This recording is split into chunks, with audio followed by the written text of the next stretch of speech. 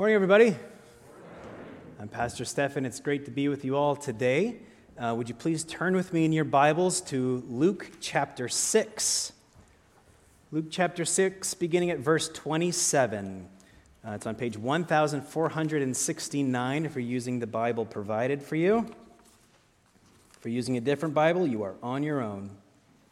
1469. So we are currently in the season of Epiphany, like Sam said, and we're doing a sermon series that's called Life in the Light. And we're each week kind of picking a different lectionary text, and we're looking at these different passages that shed light on who Jesus is. So this is meant, the season of Epiphany is meant to be a season of revelation. It's meant to be a season of, oh, that's who Jesus is. Oh, that's what Jesus wants me to do. Oh, that's what it means to follow this guy. And by the way, following this guy, Jesus, is much harder and much more challenging than people might assume. A few weeks ago, my dad gave me a book which is titled, What If Jesus Was Serious? I really like that title. What If Jesus Was Serious? And I like that because it so perfectly reflects kind of our default response to just about everything that Jesus says, which is, really? Like, you want me to do that? Are you actually serious, Jesus? This is what you're expecting me to do? Because if Jesus was serious, if Jesus really meant all of the things that he said, it would be totally life-altering for us. And it would require a total shift in values for us, for all of us, including myself. So it is my job to stand up here and to remind us that, yes, Jesus is serious. And what he's saying is very hard, but he does mean what he says, even in Luke chapter 6. So if we're going to walk around and casually call ourselves Christians, which is what many of us do, including myself, we've got to get awfully serious, I think, about what Jesus is saying. So let's take a look. Boy, it sounds kind of ominous, right? What's going to be in this text? Well, it's a toughie. Okay, Luke chapter 6, beginning at verse 27. Listen to God's word.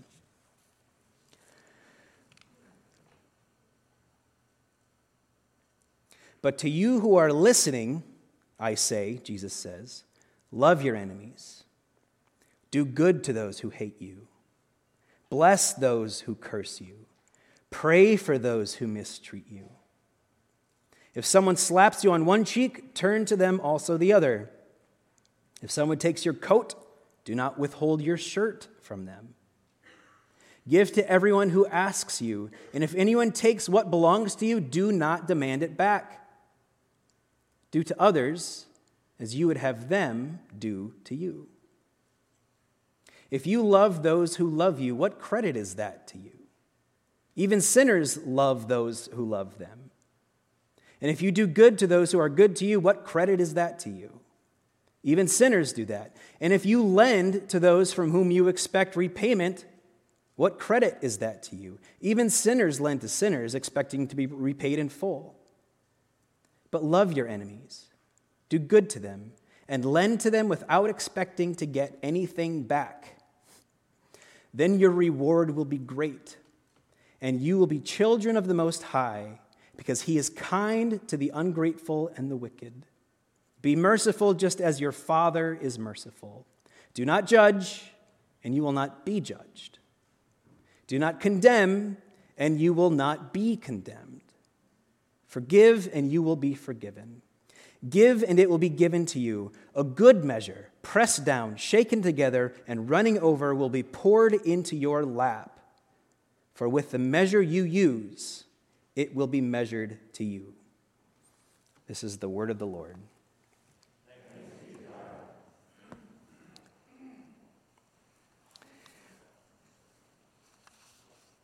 So, these words from the Sermon on the Mount, which is Jesus, like his main sermon, his main message. It's his magnum opus. These verses serve a very particular purpose. And these are some of the verses some of the things that Jesus said that even secular ethicists and secular philosophers and people of other religious traditions will tell you that this is where Jesus does something entirely new. This is where Jesus goes a step beyond where anyone else has gone. This is where Jesus walks into brand new territory that really nobody else has ever walked into. Because in this text, Jesus tells us that we are to love not just the people who love us, not just the people who are like us, but we are to love and even lend money to our enemies. Anybody will tell you that you should be kind to your family and friends. Lots of people will tell you that it's nice to be nice to people who look like you and who talk like you and who live like you and who vote like you. But Jesus says, I tell you this, do good to those who hate you. Bless those who curse you. Give your stuff to people who do not like you and will not return it. And he meant it. Yeah, right? And that's the conclusion of my sermon. Just kidding. All the kids are like, oh. So this is radical new territory that we're walking into. It's a radical way of looking at the world. So what is this new way? What does it look like to walk into this world? What does it look like to live the way Jesus is telling us to live? If your Bibles are still open, take a look at the text. 3 times in the text, it says these words. It says, what credit is that to you? It says it in verse 32. It says, if you love those who love you, what credit is that to you? And in verse 33, if you are good to those who are good to you, what credit is that to you? Verse 34, if you lend to those from whom you expect repayment, what credit is that to you? So 3 times in this text, Jesus says, what credit is that to you? What does that mean? That's what I want to focus on today. What does that mean when Jesus says, what credit is that to you? Credit? To whom? For what? It's a little ambiguous, Jesus. Credit with who? So here's the thing, and I just learned this myself the last couple of weeks. We have a very good translation of the Bible, and I like the way it translates this text here, but it's a little less than clear. There's this really interesting play on words that happens in those 3 verses.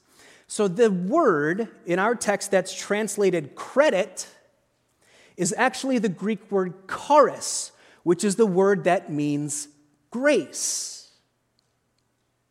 So when Jesus says, what credit is that to you? What he's literally saying is, what grace is that to you?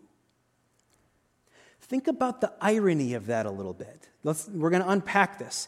Jesus says, what credit is that to you? But the word that he uses for credit is the word grace. Credit is something that we earn, right? Credit is something that we deserve. Credit is merit-based, whereas grace is unmerited. Grace is something that we can't earn. Grace is something that we don't deserve. And in many ways, grace is the opposite of credit. So Jesus is saying, it's a play on words, and he's saying, what credit is that to you? What grace is that to you? It's kind of paradoxical. It's kind of ethereal. It's a little philosophical, but it's also very practical. And it's wonderfully profound. So much of our lives are lived in search of and in service to credit. We want credit for what we do. We are looking to amass credit for ourselves. We want to get what we deserve, do we not? We even want other people to get what they deserve. We want to get out what we put in. We're free market capitalists after all, right? But Jesus turns this question completely on its head, and he asks something different. He doesn't say, what credit is that to you? He says, but what grace is that to you? As though our lives should be lived in pursuit of grace rather than credit. This is one of the things that makes Jesus so profoundly attractive, even to his secular admirers. And Jesus has many, many, many, many secular admirers, because it's just this message that the world has never really heard before. And people hear it and they go, really? Like, did he actually mean that? So his purpose here is to usher in this new kind of social economy. It's a new kind of cultural economy where it's not credit that moves the needle of society, but it's grace that moves the needle of society. Can you imagine such a world where grace moves the needle of society? A social economy that doesn't run on credit, but runs on grace. Jesus says, what grace is that to you? Now, how can we be people who live in this economy of grace that Jesus is promoting? Where does this come from? My therapist once told me, very wisely, I think, he said, you can only give other people something that you have already been given yourself. You can only give other people something that you have already been given yourself. So if you want to offer someone money, you first have to have that money yourself in order to give it to them. It's also true with other things. If you want to offer someone kindness, you have to be shown some kindness and possess that kindness in order to pass that kindness along to something else. And the same thing is true of grace. If you want to offer someone grace, you have to already have received some grace and processed some grace and internalized some grace before you can pass that grace along to someone else. You can only give to other people something that you have already been given. So it could be that if we're coming up short on grace, it could be that we're not fully aware of the amount of grace that has already been extended to us. You know what I mean? If our output of grace is low, it could be that we just don't realize the amount of grace that has already been extended to us. It could be that if you are a person that extends only a little bit of grace, it could be that you don't have a robust enough sense of just how much grace has been afforded to you. I think this is what Jesus is getting at in verse 37. He says, do not judge and you will not be judged. Now, people love to quote that. That's a fun one. Everybody gets behind that one, right? Especially when you're in trouble for something, right?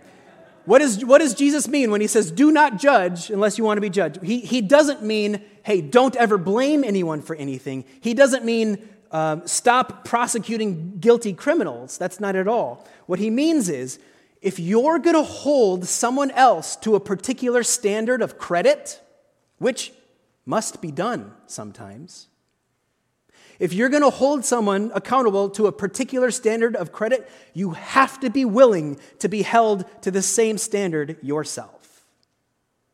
That's what he means. He's saying, if you're going to live in the economy of criticism, and sometimes this is necessary, be prepared to be criticized yourself.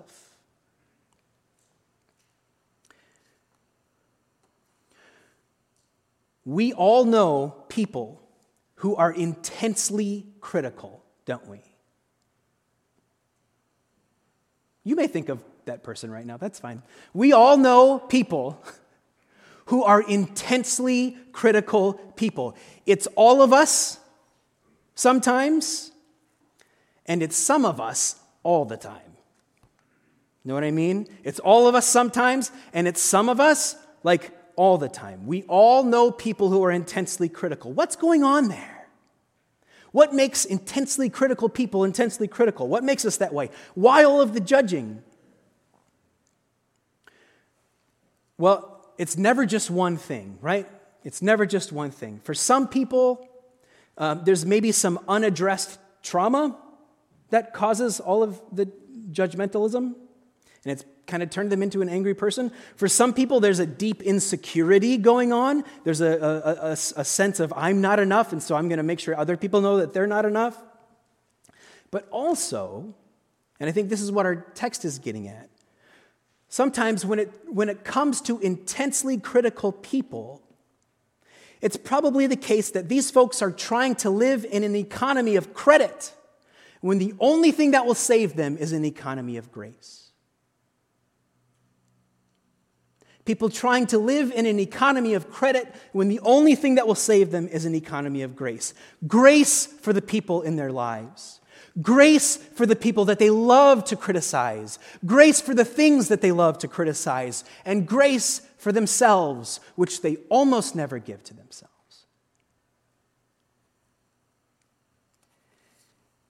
Jesus says, don't expect to be given grace from others if you're not aware of just how much grace has been given to you. Your roommate will always be a terrible roommate in your eyes until you recognize that you are not fun to live with either. Right? You'll never be able to give that grace until you recognize how much of that grace you also have to receive yourself. Your coworker will always be a miserable coworker to you until you realize that you're no fun to work with either sometimes. You'll never be able to give that grace until you recognize your own need to receive it. Your friend, your spouse, your customer service representative, your church will always seem inadequate until you realize that you yourself are really quite inadequate. And you'll never be able to recognize that grace in yourself until you're able to give it to others. So Jesus says, don't judge. Unless you're willing to walk into the courtroom, which is economical, and what you put out, you're going to get. So just watch your step. Jesus does not mean don't prosecute guilty criminals. He does not mean don't be discerning. He means if you want other people, including your Father in heaven, to look at you with the eyes of grace, then you must look at others with the same eyes. If you're going to live by the economy of credit, you will die by the economy of credit. But if you want to live by the economy of grace, you will thrive in the economy of grace. And Jesus says, that's where I am. That's where you'll find me, in that economy, in that place. And it's a wonderful place, and you're all invited. You can only give to other people something that you have already been given yourself. Have you been given grace? Have you recognized just how much grace everyone around you is giving you every day? Because the rest of us have. Are you living in the economy of credit or in the economy of grace? This is why, this is why I love our partnership with Treetops Collective and places like Treetops Collective. Because being partners with groups like that give us the opportunity to jump into this economy of grace. It gives us an opportunity to participate in that kind of system. It gives us the opportunity to take Jesus seriously. Was Jesus serious? Yes, he was serious. So we're partners with Treetops Collective because where the rest of the world says to these new Americans, where the rest of the world says to these immigrants, where the rest of the world says to these refugees, stop. What credit are you bringing? Stop. What are you bringing in here? What are you taking with you? What do you have to give for us? Tell us what your credit is to me. Where the rest of the world says, stop, Christians say, welcome. Amen. Welcome. Everything that you see, we didn't earn it. Everything that we have, we don't possess it. It's not ours to have. It's not ours to defend. All that I have, my entire life, and all of the things associated with my life are not mine. I am not my own. The Bible could not be more clear on this. The Heidelberg Catechism could not be more clear on this. All of this is not mine. Welcome. This is an economy of grace. This is not ours to earn. It's not ours to protect. It is not ours to hoard. This is an economy of grace. You can only give to other people that which you have already been given yourself. Some of us have to re-examine the ledgers in our lives. Re-examine what's been given to us, from whom and how much. Because our input and our output don't calculate.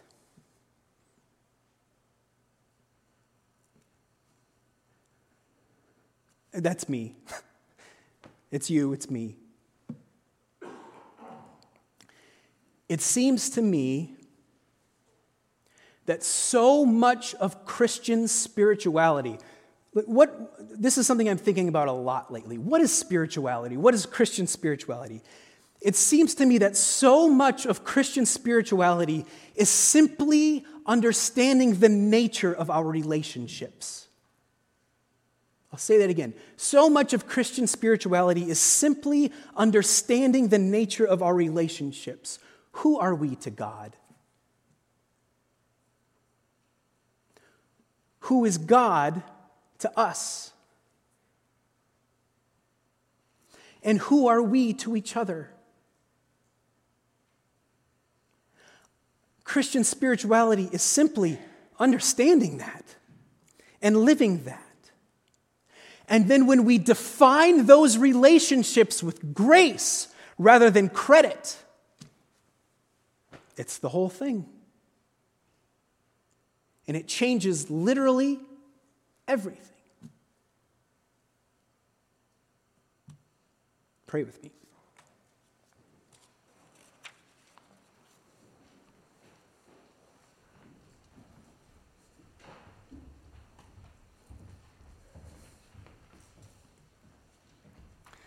Lord Jesus, we tentatively and carefully step forward into your economy of grace. It feels like a dangerous place for us to be, because we would love to believe that we deserve so much. We would love to believe that we possess so much. We would love to believe that we have the right to hoard anything and everything. But the reality is, Lord, everything we have comes from you. We thank you for the grace that you have given us. And we pray for the deep courage to pass along those things to others. May we learn day by day that the more we give, the more we receive. We thank you for your grace. And in your name we pray. Amen.